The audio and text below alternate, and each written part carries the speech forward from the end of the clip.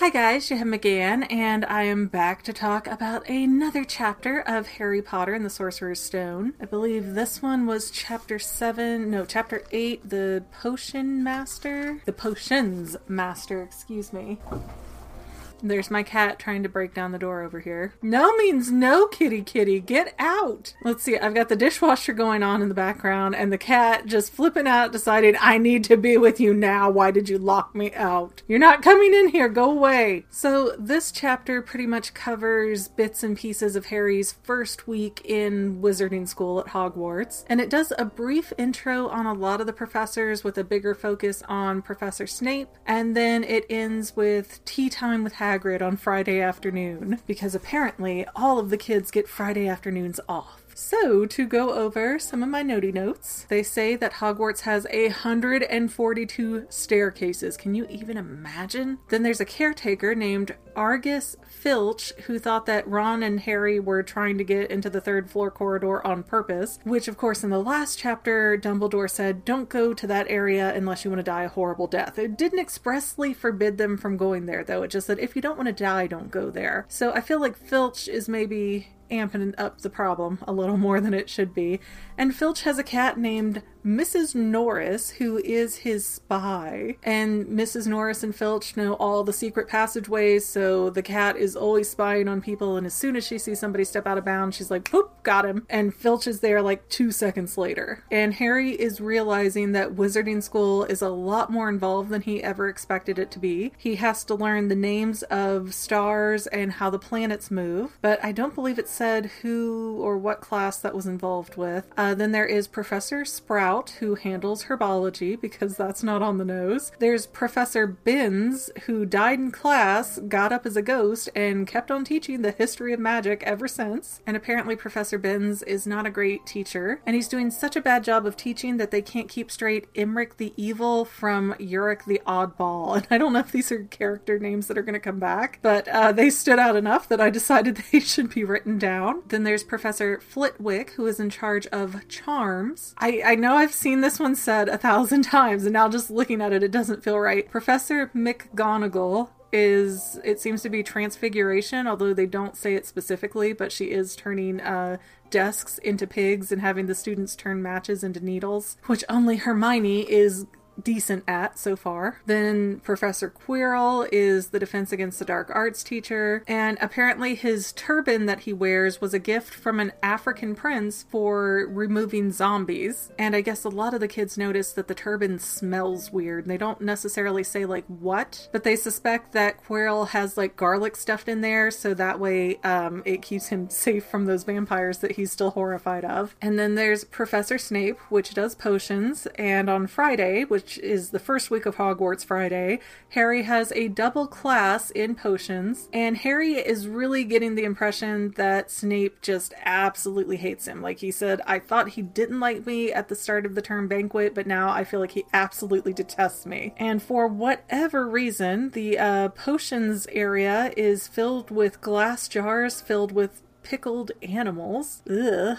And Snape tells the kids that he can teach them how to bottle fame, brew glory, and stop death. But he wants them to start out with a potion to cure boils, I think they said. And right away, before they start doing anything, Snape kind of picks up on who Harry is, and he's kind of snide about it. Very Snape-like. But Snape starts drilling Harry about, oh, well, tell me what this is. Tell me what that is. Tell me, this other thing that's kind of obscure. And Hermione's like, oh, please, please pick me. I'm oh so good and oh so talented. But he just snaps at Hermione and keeps trying to drill Harry and kind of mocking him that he hasn't memorized 1,000 magical herbs and fungi, which is his class book. But it's not just Harry that doesn't know it. There's loads of kids who are from Muggle families, or like Ron, who doesn't know anything about what's in the textbooks anyways. So other than Hermione, nobody knows these answers, but somehow Harry is in trouble for not having the answers, and he loses a point for Gryffindor because of it. And then finally, Snape either gets frustrated enough, or he gets enough of his superiority fix that he tells Harry that asphodel and wormwood mixed together makes a sleeping potion called Draught of Living Death. Then there's Bezoar, Bezoar. Pronunciations are only going to go downhill from here. But that is a stone found in a goat's stomach that will counter most poisons. Then monkshood and wolfsbane are the same thing, which also goes by Aconite, something like that. And as far as the potion class goes, Malfoy is definitely the teacher's pet. And they say that Snape is the head of Gryffindor, and I'm never going to say this right. McGonagall is the head of Gryffindor. So they think that Snape is going to favor all the Slytherin kids and be really hard on the Gryffindor kids because for whatever reason, even though every other class is apparently just one house, this one potion class is mixed. Oh, and then as the kids are trying to work out this simple potion to treat boils, Neville somehow manages to screw up and melt Seamus's cauldron, which puts like this nasty stuff all over the floor, and Neville's getting covered in these boils, and it's just awful for this poor kid. But because Harry was sitting next to Neville, Snape got mad at him and said, you know what, that's another point down for Gryffindor. I guess the justification was Harry didn't stop Neville on purpose, even though it's his first day there too, and he just demonstrated that he knows absolutely nothing about what's in the text to even know what the heck Neville's doing next to him. It just really going out of your way there to be nasty Snapey. Oh, and earlier in the chapter, Harry had gotten an owl that morning from Hagrid saying, hey, come to tea at 3. And Harry responded that he'd be there, but then he also invites Ron without checking with anybody or asking or anything. He's just like, yeah, Ron, come on, why not? You can come with me. And I think that really demonstrates sort of Harry's immaturity level and just his general lack of manners in dealing with people. Because I don't know, if I invite you over, I'm inviting you over. I'm not inviting you and your posse over, so at least say something before you do something like that. So yeah, you can definitely see it reflected in Harry that he's had sort of some social imbalances growing up, and he doesn't quite know how to perform in a more polite way of society, if that makes sense. But while in Hagrid's, there is Fang the dog who is introduced, and he does not like those kids at first, but I guess they grow on him. And then on Hagrid's table, Harry finds a clipping from the Daily Prophet, which is the newspaper, and it's on the Gringotts burglary for Vault 713, and it's saying how it was robbed on July 31st, but the vault had already been emptied earlier that day, so they didn't get what they wanted. And that's when Harry goes, hey, that's the day we were there. That was my birthday, which is strange to me because I could have sworn they said in chapter 2 or 3 or whatever it was that it was June when all the letters started pouring in and they had to go hide out in the little hut on the sea. Maybe it started in June and then carried over into July, or maybe I just totally took that wrong. But the answer to Harry's birthday is July 31st. I have found it. Only 20-30 years later than the rest of the internet, but I found it. And my overall thoughts for this chapter, and again, I have seen the movies, so I kind of know where things are going for the most part. I know eventually there's going to be a divergence, or there's going to be like details in here that are going to be way different than what's in the movies, but it's still, I don't know, I still have a sense of what's going on, so that might be taking some of the awe out of all of this. But I don't know, this wasn't a bad chapter. It wasn't one that I really struggled to read, but it still felt like it was lacking in a lot of areas. Like they could have gone through and given us a little bit more description of each of the classes. It was all just very brief and quick for a chapter that's... How long is it? Yeah, it's only 11 pages. So to cover his whole first week of school in 11 pages, it's almost too brief. As somebody with dyslexia should not say, oh, I didn't get to read enough.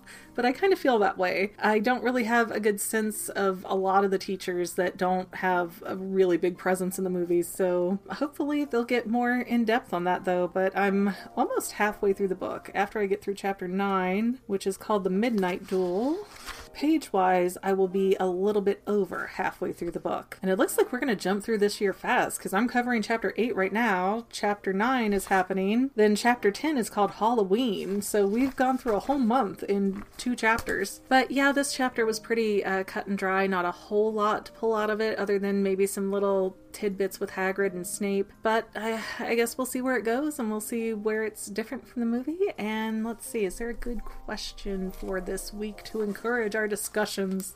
What do you think the smell was coming out of Professor Quirrell's turban? Do you think it was garlic or something different? And I'm well aware the answer might be later in the book, but just humor me. Anyways, thank you all for watching, and we'll see you next time, family members. Professor McGonagall. Professor McGonagall. McGonagall. That's never how I said it. I always feel like I said McGarnagle or something.